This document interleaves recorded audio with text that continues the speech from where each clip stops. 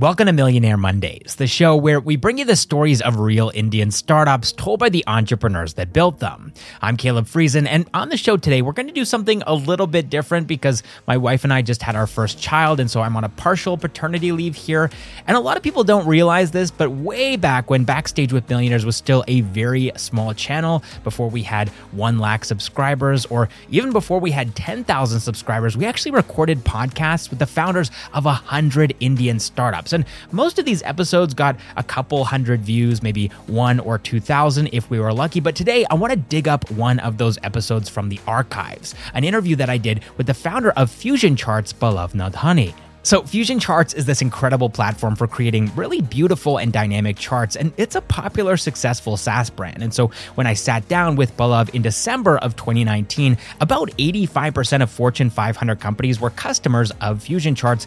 Even Barack Obama is a huge fan of the platform. And so to support all 28,000 plus of their customers, FusionCharts employed a team of 100 people across India and the United States. But in my opinion, what makes FusionCharts such an interesting and impressive company is the fact that Pallav actually bootstrapped it from the age of 17 until he sold the company in 2020 to an American company called Idera. And of course, being bootstrapped, the company was also consistently profitable too. Pallav has since gone on to sell another one of his businesses, Charts.com, which was acquired by an American firm, Mode Analytics. And he's also an investor in more than 100 startups, about half of which are in his own personal capacity as an angel investor. Of course, that's today in 2023. And Pallav's story begins more than 2 decades ago in 2002, when, like many startup founders from the early 2000s, he began his journey with a blog. Fortunately, I had some background in coding, which I learned myself. And I used that skill to basically write an article on how to build interactive charts on web. Got that published, got the first taste of money from publishing of an article, and I felt really, really good. I'm like, hey, here's a skill you can use on the internet to make some money. Then why don't I just keep on doing this over and over again through a series of incidents, through a series of good timing and good luck. It eventually became a product. So I call myself an accidental entrepreneur. That being said, all the motions in the mind that you went through when you were 17, I had pretty much the same. It's just that because of good timing, good luck, and a lot of things which fell in place, here we are. So I guess it would have been 3 years then that you sort of ran FusionCharts on your own from 17 until 19.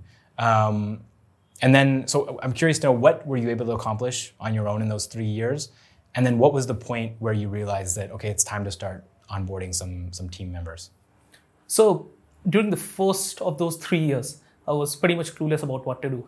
All I knew was, hey, I'm writing some code, people like what I'm doing, and some of them are paying me money for it. So keep repeating this, rinse and repeat. One thing led to another. They asked for more features, they asked for more chart types in our product, kept on doing that.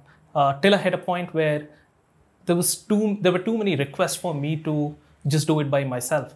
And I had no clue on how to hire because I'd never been hired, I'd never worked at a job. So I called up a friend of mine, actually a cousin, and he was at that point in time building a product of his own.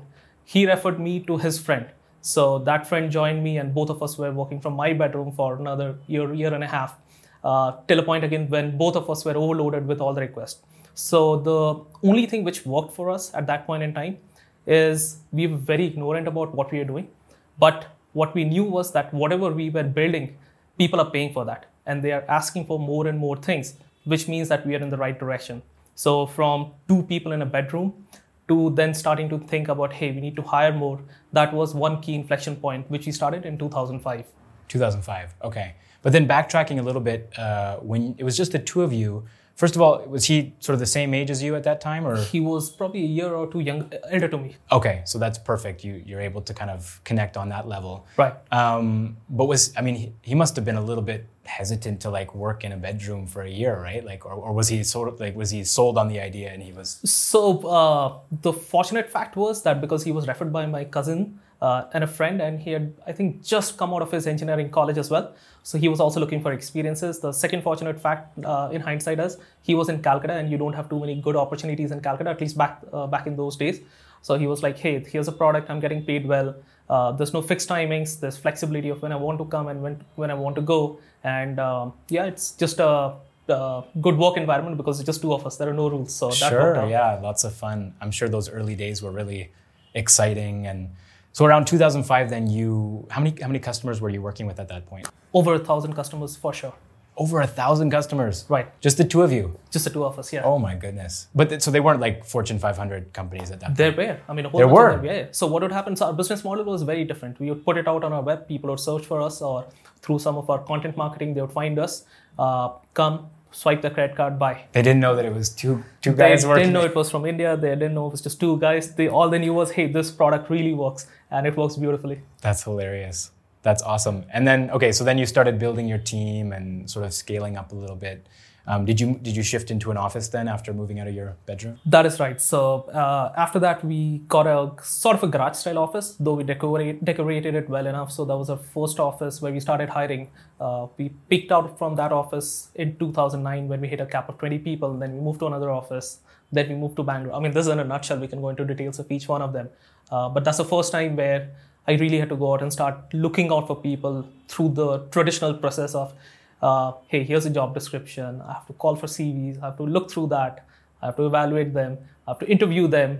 They have to trust us. They have to trust two young guys with weird hairstyles and sitting in the basement of a big building. So that was a pretty interesting process in hindsight. Yeah. But I'm sure, having a couple of prominent big name customers, it must not have been super hard. Like, people could tell that you guys were on the right path, right? That depends on how people look at companies. So this is 2005 in Calcutta. Two things. Calcutta was not known for product companies. Second, that time startups are not very common in India. It's a very risky move. Third, people want to go for stable jobs in big brand companies. Fourth, you're looking at two 20-year-olds who have no idea about HR policies, who have no idea about interview processes, who have no idea basically about anything apart from just building good products. So, I can talk about the first interview which happened, and it went in a very funny way. So when we moved to the new office, which is the garage style office, which we still have, we called a guy for interview. So basically we floated some of these requirements online. This guy contacted us online, came to our office. It was, I don't remember why, but it was just me in the office that day. The other guy was not there. So I went and opened the office door, asked him to sit while I was just getting ready for the process. So it's a 20-seater office. Nobody's in office. It's just me. I opened the door, asked him to sit. And then after 5 minutes, I asked him to come inside. He looked around and said, "Who's going to take my interview?" I said, "I'm going to take your interview." His expression was priceless. He probably thought I was the office boy who's just there to open the door for him and give him the refreshment. And took his interview. Unfortunately, he didn't join. He didn't join. Obviously, he was not convinced about it. So later I realized that, especially when you're interviewing in these early stages and when you don't have a brand, and especially when you're in a city like Calcutta, at least Calcutta of back then, perceptions play a very important role. And since then, obviously, this more focus on building that brand for FusionCharts from a hiring perspective, apart from just the customer perspective as well. For sure. I'm sure he's beating himself up about that interview today, though. Well, funnily, he became a consultant to us, worked for us after we had a fairly decent sized team. Oh, okay. He came back. Yeah, so he did come back, but the story sticks with us. Did things sort of go more smoothly after that, or was the hiring process still a bit tumultuous? No, so then I realized that, hey, I'm definitely doing something wrong. So I reached out to a friend of mine who runs a fairly mid-sized services company in Calcutta. Went to him, asked him, hey, how do you guys hire? Then he opened the Pandora's box to me, like, hey, this is the process that you need to follow. These are the set of recruitment companies or online portals you need to go. This is how they will come and apply. This is your interview process. This is how you need to roll out a job offer. I never knew what a job offer letter is at that point in time. This is what you need to do with some of the HR policies, which at that point we didn't do. But over a span of next 2-3 years, we realized the importance of HR policies. We realized the importance of very simple things like official holidays, casual leaves, planned leaves. Basically, all of these were very alien concepts to me because I'd never worked anywhere. Mm-hmm. So all of these things then we planned. And because we were growing pretty fast in the early years and our product was used by a lot of customers, I think the key thing was getting the first 2 or 3 core employees, who of which 2 of them are still with us, and getting them to convince other people that it's a good place to come and join. Right. So funny stories also, like when some of the people would come and join, it's not just them who would come. They would also bring their parents to the office. They will talk to the other people. They will talk to us about the history of the company. Why should their kids join us? What is the safety net for them? And we would have to explain to them. Obviously, this is now in the past, but those are some of the things we had to do to convince people why it's a safe bet. But I think once we hit about 8 or 10 people, then it became relatively easier because the other guys would come and talk to these guys, and they would get more comfort by talking to their peers here. And then, we hit the 20 cap for our office, I think 20 or 22 in 2008 end. So then we had to move out to a bigger office, and since then the team has been expanding. Gotcha.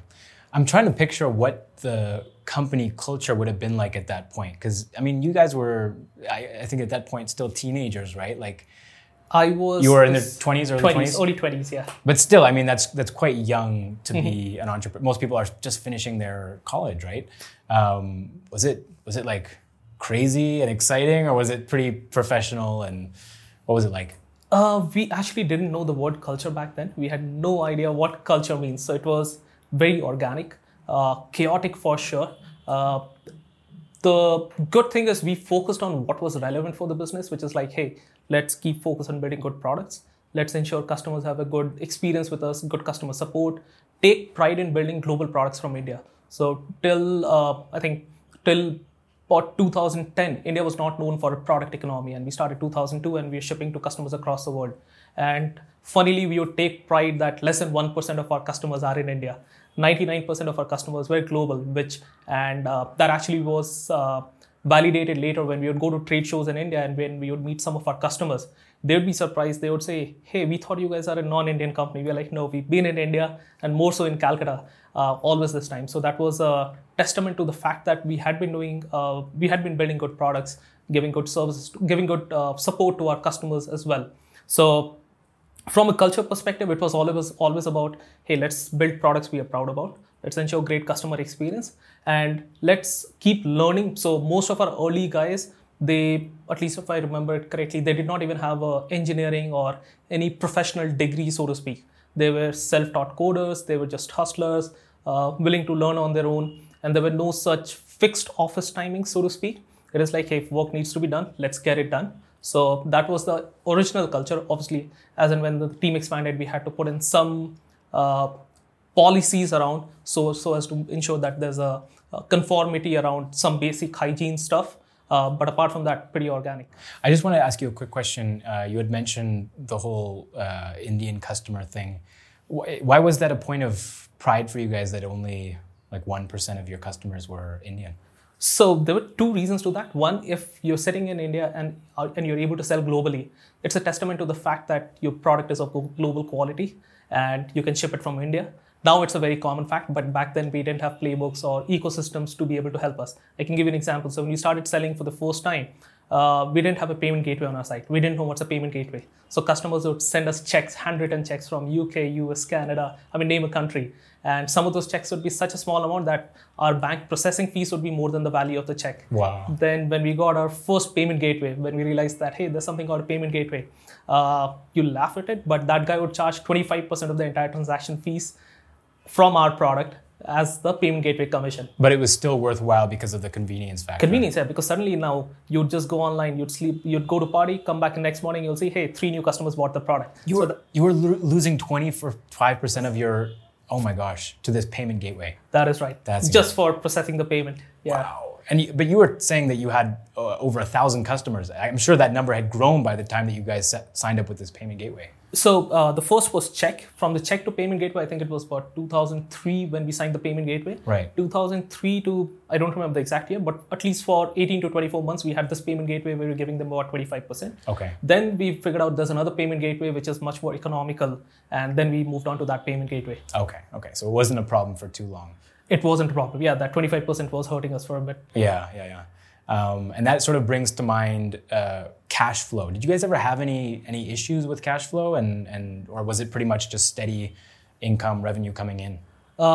We've been fortunate to have the reverse problems with cash flow. What do we do with the cash that's coming in? Really? Yeah. So because we have kept a very lean operation right from the start. So first was just me, then 2 guys in a bedroom. Then when we got our first office as well, it was very gradual hiring, and we've been very would say, cognizant of the fact where we want to spend that money. While we do want to spend on new initiatives, on the growth initiatives, or the newer products, it has to justify a clear outcome for most of the things. Yes, things will work, things will fail, but every single year in the last 17 years, actually every single quarter in the last 68 quarters, we've been profitable. So Wow. lucky not to have had cash flow problems, so to speak. Congratulations. And also bootstrapped, right? Profitable and bootstrapped. That is right. That is an accomplishment in this ecosystem, I think. That's very rare to have. Well, people have conflicting opinions. I think I just chose this path and sort of liking it, so can't complain. There you go. And it's what you said, 28,000 customers, and you only have a team size of about, was it 100 and... So we have never crossed 100 across the organization. So within the organization, we have what you may call multiple ventures. FusionCharts is one of them. Then we have another venture called Collabion. Charts.com is another one of them. Then we had a few of them in the past, some of which did not work out. So for the FusionCharts business unit, as of now, we are about 65 people. 65 people serving 28,000 customers. That is right. Yeah. And we like to keep it that way. In fact, there could be better ways as well, more leaner ways to do it. So another question that I have is, things seem to be going well so far, right? You're sort of scaling things up. Your team is getting bigger. You have a good culture. You're profitable. You're bootstrapped. You've got these big Fortune 500 companies. Was there ever a point in your journey where you were even worried about the future of your company? Oh, well, a whole lot of times. We have had 3 near-death experiences just in the FusionCharts part of the journey, and then we have had so many failed products or ventures internally as well. The goal is to keep trying. And if I have to delve into those 3 near-death experiences, sometime in 2007, an Eastern European company copied our source code and they released a cheaper version of our product. So our source code was always open, commercially open source. They took it, modified it, made it look very similar to our product, started selling it for cheaper. Fortunately for us, we had a newer version of our product coming in. So the version they copied, we made that open source. We realized that we can't win a legal fight against them. The Eastern European regulations at that point in time was not so airtight. So that helped us save the day at that point in time. And there was a rather pleasant effect of that, pleasant side effect, when we made the previous version free and open source. That just helped us get so many more users of our product who would use the free version and then move to the commercial version. Something which was supposed to kill us actually made us much stronger. That's the trait of a true entrepreneur, where you're able to turn sort of a disaster into a win, right? Well, you only boast about stories which work. So there are a whole bunch of stories you don't talk about because that didn't work. So hindsight is 2020. There you go. The second time our product has always been in Flash, starting from 2002 till about 2010. And 2010, when Steve Jobs released iPhone, he said no more Flash on that. And 8 years of our product development would not work on something which is going to be the device of the future. At that point in time, we had to go partner with a competitor to build this new technology in JavaScript. And that partner, which is a co-opetition, is still our number one competitor right now. Oh. So we partnered with them. We still compete with them. Obviously, we have our own IP right now. So at that point in time, again, we were on the edge of the cliff, basically trying to figure out what to do.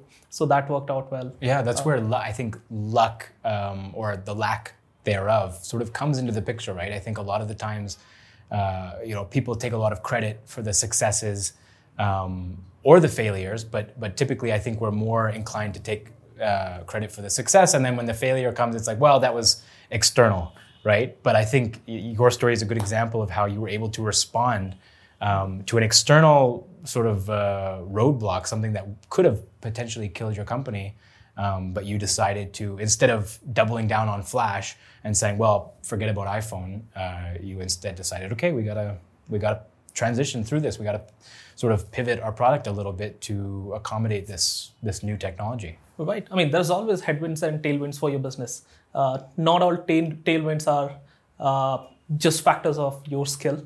There's a lot of luck, and not all headwinds, again, are a factor that you can control. These are factors beyond your control, and you just have to adjust to them. So, yeah, it's. I would say it's a good combination of luck and skill. If you take the luck part of it out, I think that's being. I don't even have a word for it. I think luck is an important part for this, a part of every business. Absolutely, it is. And then you said there was three. So Three, yeah. What was the third? So third, what happened, there's somewhere around 2014-15, there was an influx of venture money in the B2C companies in India. And that time, the talent pool in India was not so deep, so everybody wanted to go out to existing companies, get their guys, poach their guys at any cost possible. And given that we are bootstrapped, our DNA was not to basically match every possible salary which is being offered out there. And we are not talking about a 20-30% raise. We are talking about straight 2x and 3x being offered. So literally our entire engineering team got wiped in a span of about 6 months. So I had to then go back, rebuild the engineering team. It took us a couple of years to rebuild that. Yeah, I mean, it's not really, you can't blame them because, the salaries would have been better elsewhere. But right. I mean, so what were you able to do to get them back on board? How did you convince them? Or did you just We built a new team. We completely built a new team. So we realized that this is a fight we can't win. It's a democracy. People have the choices. Rather than looking at it as something where we want to stop those people, we took a different path saying, hey, what if we don't fight that war? Let's go to Calcutta. Let's hire from colleges, train those people, pick the smartest guys out there, pay them well as freshers, train them well, get them to at least work for us for between 2 to 3 years. And after those 2 to 3 years, when they move to some of these best companies in the world, I'm not just talking about India, they will carry our brand, our legacy. They're our alumni. So rather than taking it as a way to say, hey, you guys, we trained you, you can't go. The only request we have is while you're here, contribute well enough. And when you move ahead, just spread the good word around us. And that has been happening with us for the last 3-4 years. Some of our guys are at Uber, some have joined LinkedIn, some are at Microsoft. And these are people some are at Walmart Labs as well. And these were guys who had just joined fresh from college at FusionCharts. So that's something which again worked out in our favor. What is some advice or what is your perspective on overcoming challenges? Like what differentiates the entrepreneurs who their startups don't succeed, right? Even if they have a great idea, but then some, big challenge comes along and wipes them out and they're not able to overcome that challenge versus the entrepreneurs who, do overcome. I guess, I don't know if you have an answer for that question, but I'm very curious to know. So I'm going to connect it to what I said earlier. There's a lot of element of luck playing in this. So the whole idea is to rinse and repeat. Play for variance, double down on what works. So not everything you do will work.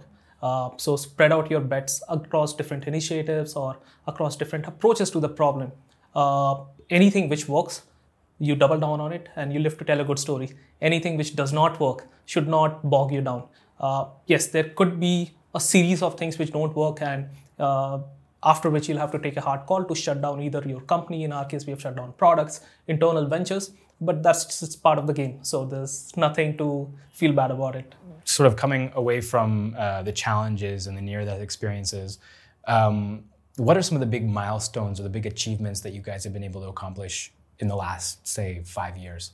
So in the last 5 years, I think we have built 2 new ventures completely independently internally. Charts.com is one of them. So internally, the way we build ventures is pick out a team, either an existing team from FusionCharts, some of them, and hire some more people, have them completely quarantined from the existing team, build a new product for potentially a new market as well, and let them run independently like a startup within a startup. So that has worked out well for us. On the FusionCharts side, we've been able to continue building more products, but the thing which brings me pride is without almost any involvement from me. So the team has been able to conceive new products, execute on them, put the GTM strategy around it, and ensure that those products are a success. So that brings me great pride saying that more than building a product, now the function is to build a team, and then the function is to build an independent organization.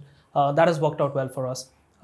Then from the hiring, on the hiring side, like this again post 2015, we've been able to build a model where we can take in college graduates and convert them to extremely good engineers in a span of, let's say, about 2 years. And after those 2 to 3 years, they go and join some of the world's best companies and at salaries which are extremely competitive. So that model has worked very well for us. Sure. Yeah. Well, congratulations on everything that you guys have been able to accomplish.